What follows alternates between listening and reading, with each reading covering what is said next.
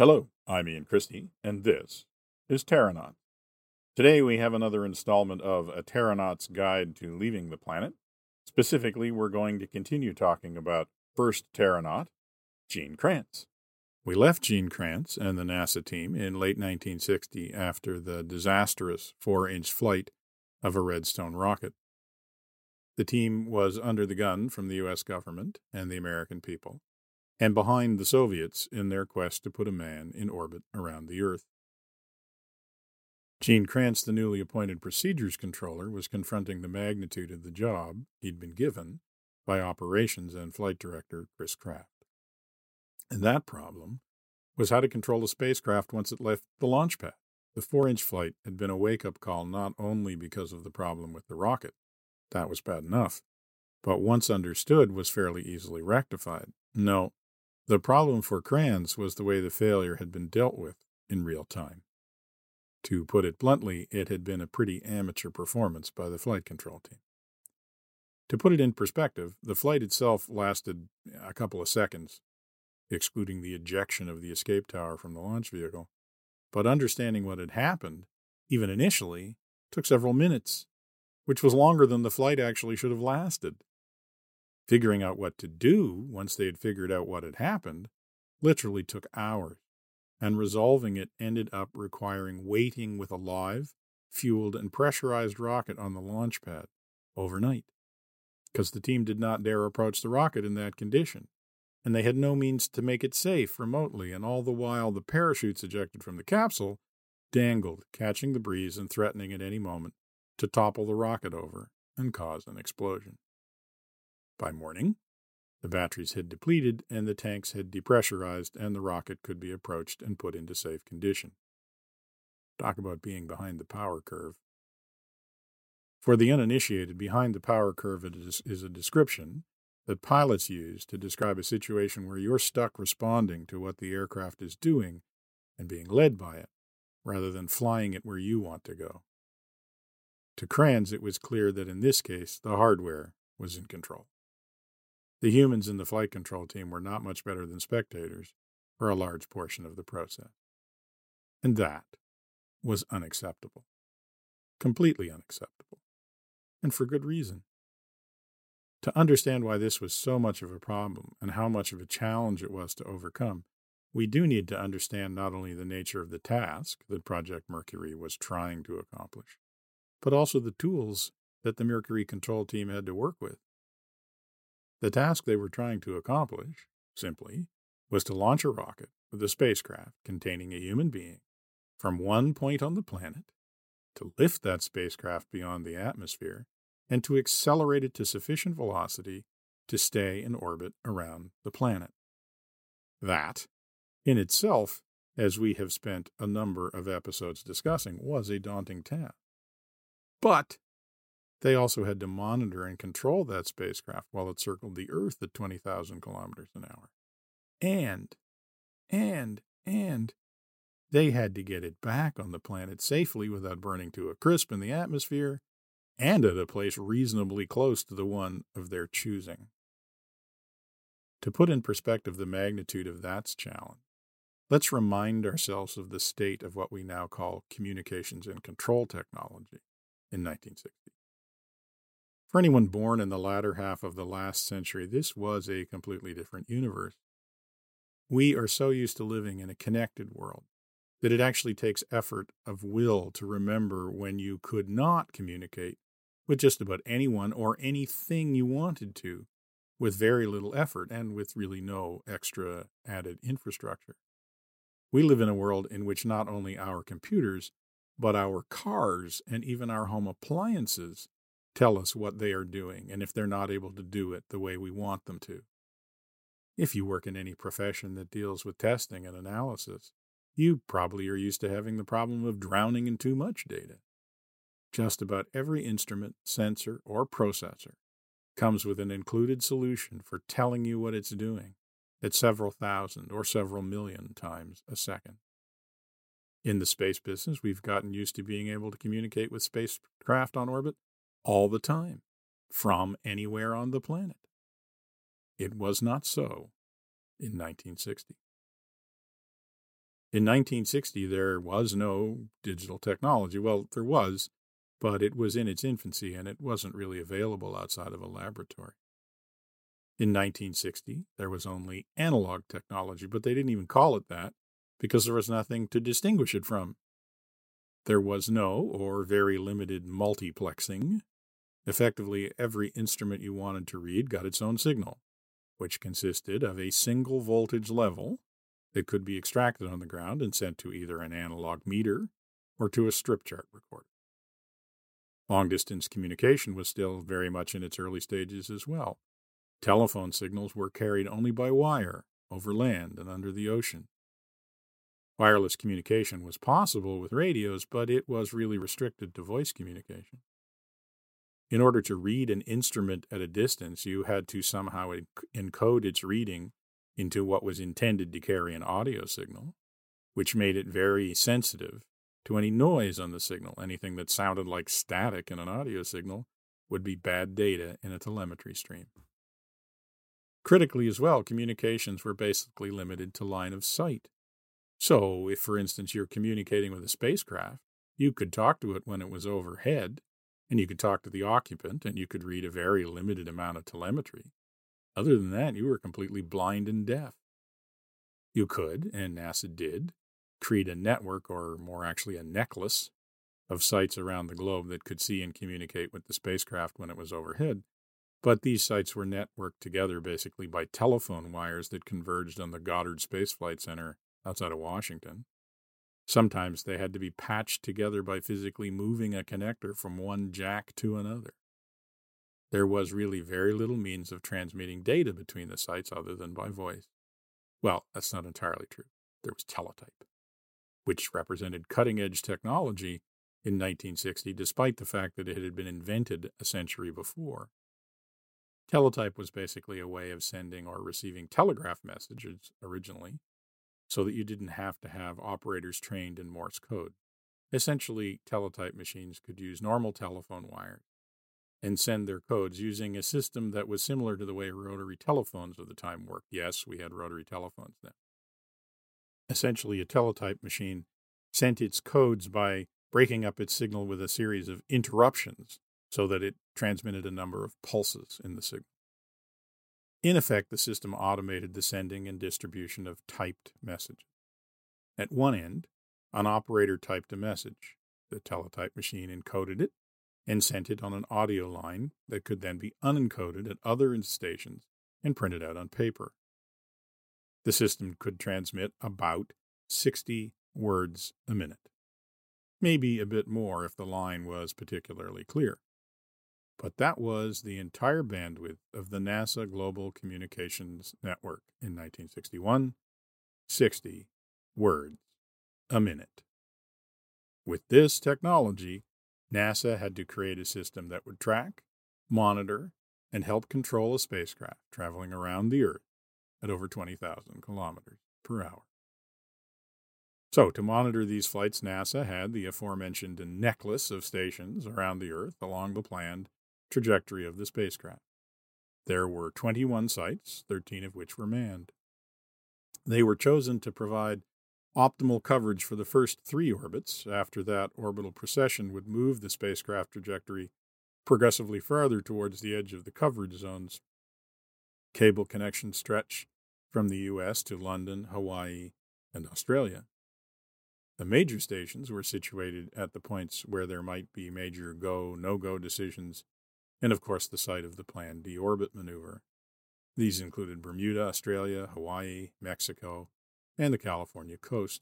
These sites were all augmented by an astronaut who acted as Capcom, or capsule communicator.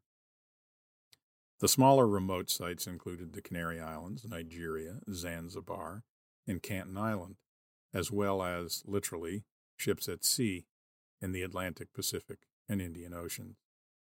These minor tracking stations were manned by a staff of 3, 2 Philco employees, and 1 NASA Capcom. Almost all the NASA Capcoms were young graduates. For many, it was their first job.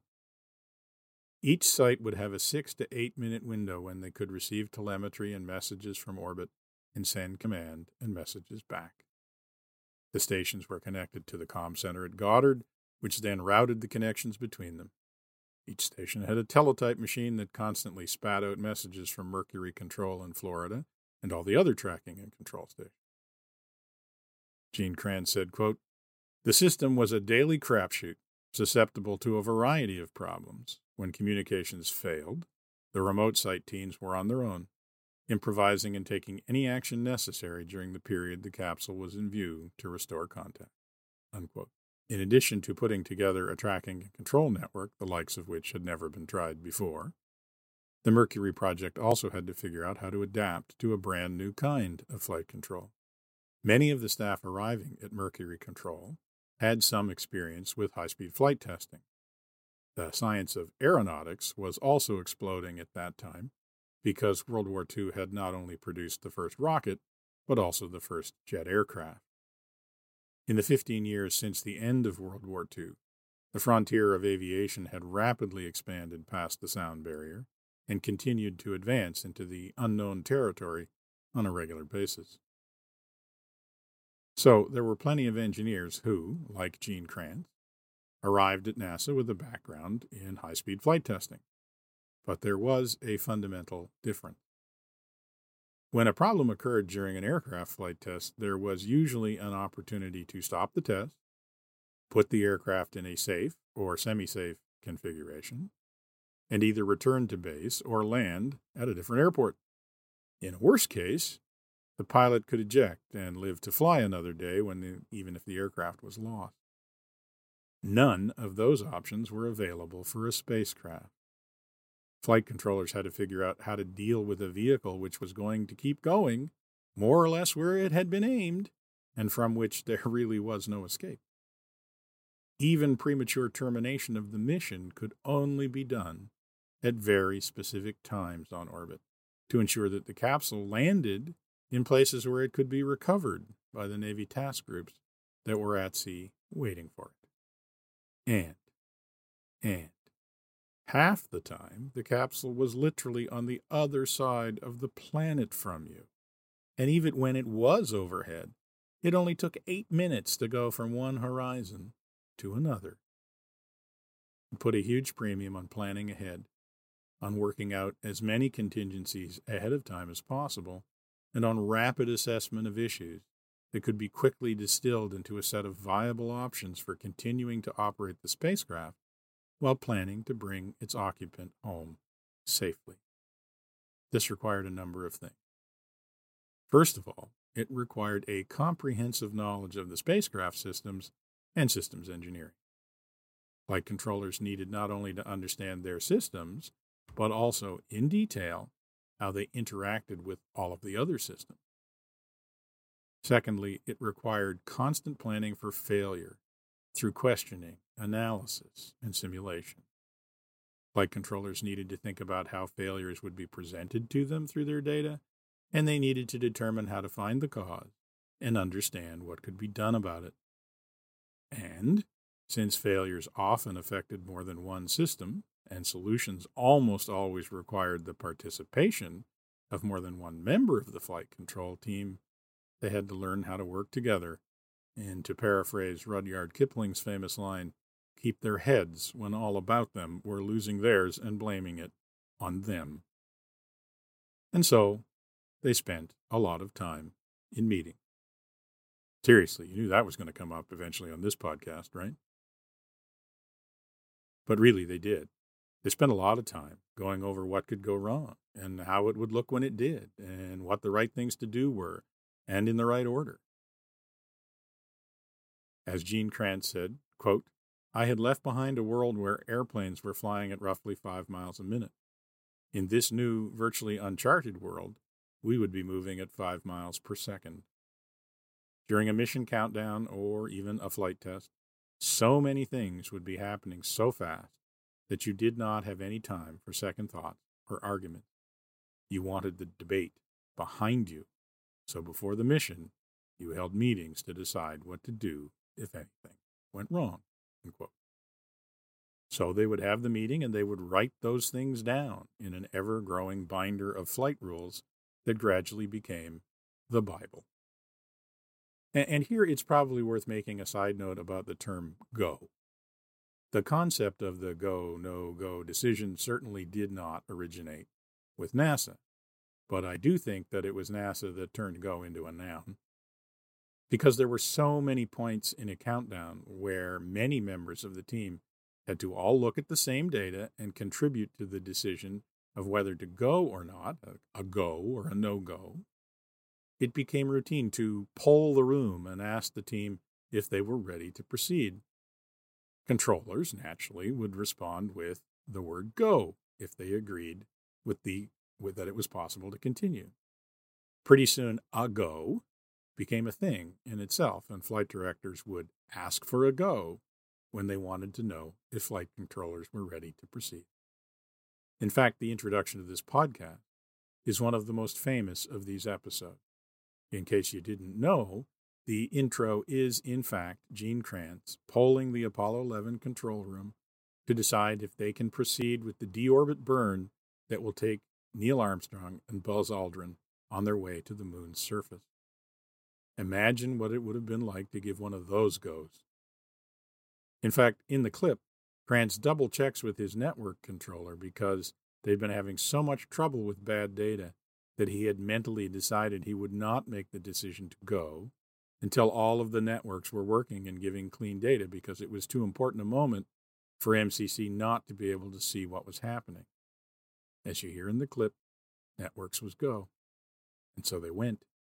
And the rest, as they say, is history. So at any rate, how do you get to this level of preparedness? Well, the first answer is you study. You study and you analyze. You study and you analyze and you assimilate. Kranz came up with an excellent method for forcing his team to do this. He divided up the capsule systems and assigned one to each controller or team of controllers. He told them to go away and learn everything they could about the system and to document it. And then to come back and brief the rest of the team, who would ask questions and dissect the analysis. In so doing, he not only divided up the workload and ensured that all of the systems would be documented in detail, but he also forced at least one member of the team to learn the subject so well that he could teach everyone else about it. Sort of the systems engineering version of the medical school principle of see one, do one, teach one. But a detailed technical understanding of the spacecraft and its systems was not really enough. The team also needed to put that knowledge to use in practical scenarios. And so, they spent a lot of time in simulated missions, or sims, as they're known in the business.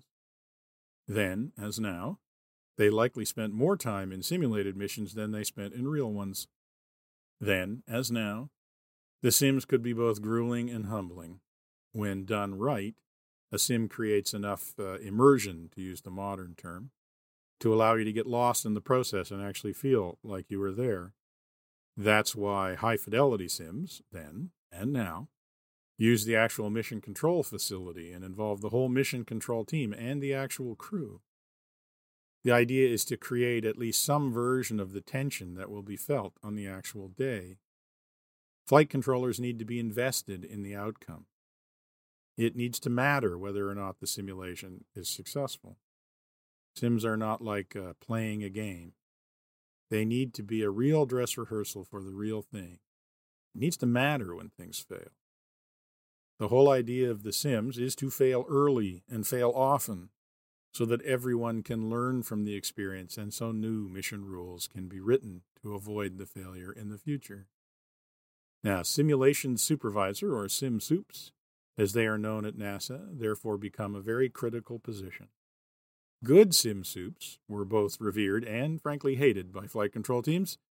They were seen as shadowy masters of the black arts, whose work was essential, but who, it was generally felt, took way too much glee in discovering ever more creative ways to mess with the minds of the mere mortals on the flight control team. Mission preparation, at some level, became a competition between flight controllers and the SimSoups team. The objective was not to find ways to make the system break irretrievably. That really wasn't that hard. The job was actually to introduce a scenario where a solution was possible, but only if the right decisions were made in the right order at the right time. Post-sim debriefings were, and are, I suspect, notoriously brutal affairs, as the sim team explains the usually very simple solution that was sitting right under the flight control team's nose, if only they had had the wits to see it. But when it works right, as the mission preparation continues, the sim soup and his team have to work harder and harder to get a win. The flight controllers become wise to the ways in which the system can fool them and hide the obvious solutions. They learn, in effect, how to go virtually to space with their spacecraft and to understand it when they have only remote telemetry to listen to it. In fact, in the early days of Mercury, even the fine art of spacecraft simulation was in its infancy and subject to the constraints of the technology of the time. Imagine trying to simulate a spacecraft flight for multiple stations across the planet who all had to be experiencing the same failure at the same time, and then to try to simulate their reaction to their failure at the same time while being connected by telephone and teletype. In those days, the sim team actually prepared a set of magnetic tapes, one for each station involved in the sim, and sent them physically to each site. Then, at sim start, the stations were instructed to effectively press play at the same time so everyone's instruments would see the same simulated data. As you can imagine, there were many, many ways in which this could go horribly wrong, and it did, including stations using the wrong tapes or starting them at the wrong time. And then what if the flight control team took actions that weren't anticipated by the simulators, and so the data did not react correctly to their inputs, at which point everybody, including the simulators, started making it up as they went along. It was not a great simulation environment, but it was all the Mercury team had, and so they made the most of it. And with all that going on in the background, they still had to actually get some rockets off the launch pad. From December 1960 through March of 1961, the team launched one suborbital Redstone flight a month, including Mercury Redstone 2 at the end of January that launched and successfully recovered a chimpanzee named Ham. All of these flights were successful, and with the global tracking system declared operational at the end of March, the team headed back to Cape Canaveral in April for the first unmanned orbital test flight, which would be followed by the first manned U.S. spaceflight, Mercury Redstone 3. Tension was already running high. The pace was, frankly, breakneck. I look at the schedule honestly. I don't know how they managed to keep up that cadence of launches while also preparing to go from suborbital to orbital flights. I think Gene Kranz is right when he says that it was a pace that would simply not have been contemplated today. But, again, as the saying goes, the past is a foreign country. They do things differently there. It is hard for us to imagine how those early NASA pioneers felt. As far as they were concerned, they were literally in a fight to the finish to win the space race. It wasn't just a matter of pride. For them, it was genuinely a question of national security. A lot was at stake. And frankly, they were losing. And then it suddenly got worse. A lot worse. On the 12th of April, 1961, the Soviet Union launched Yuri Gagarin into orbit. A human had finally left the planet, and he was a Russian. For NASA, this was a massive setback. In retrospect, it's easy for us to see the situation as two teams pushing one another to be the best they could be, but for NASA at the time, it felt more like they were in a one-time-only, winner-take-all, best-of-7 championship series, and the other guys were ahead by 3-0. And then it got worse. Again. The team arrived at the Cape for the first Atlas orbital launch to find that the range had been closed to them because of the Bay of Pigs crisis. This was the crisis that was precipitated by the CIA-supported attempted invasion of Cuba by a force of Cuban exiles, which failed in spectacular and public fashion. It was yet another humiliation for the United States, and it added more weight of expectations to the Project Mercury team. Gene Kranz recalls, quote, "I find it difficult today to convey the intense frustration and near despair as we picked ourselves up after each setback. determined to break the jinx of the program. In those dark days, our only thought was, this time, it has to work, unquote. And so the stage was set for the first test of the Mercury network, which had been operational for less than a month. And on the morning of the 25th of April, 1961, NASA launched Mercury Atlas III, which was to test the system by sending an unmanned capsule into orbit. The flight went well for the first 43 seconds. Then the rocket failed to initiate its roll and pitch program, meaning that instead of tilting over and going downrange to pick up speed until it reached orbital velocity, it just kept going straight up. In the end, the range safety officer had to destroy the rocket to avoid the potential of it coming back to Earth in an unexpected and populated area. It was not a good day for the Mercury control team. They had not been able to test their global communications and control system. They were behind. They had dropped the ball, and the world was watching. And all they had to do next was launch a human being into space from U.S. soil for the first time and get him back alive. It was not a time for the faint of heart. As Gene Kranz recalls, we had no time to lick our wounds or feel sorry for ourselves, and no one had much to say. Numb with shock, frustration, and anger, we were uncertain about the impact of this spectacular failure on the entire program. We did know that it would mean more time at the Cape, more time away from our families, but did we really know what the hell we were doing? The Atlas was key to orbital flight, and we had racked up 2 Atlas failures and 3 Atlas missions. But we didn't have the luxury of a day off. We debriefed, wrote our reports, and on April 26, 1961, returned to Mercury control. Unquote. Kranz is unsparing in his praise for the leadership of NASA and the Mercury program at this time.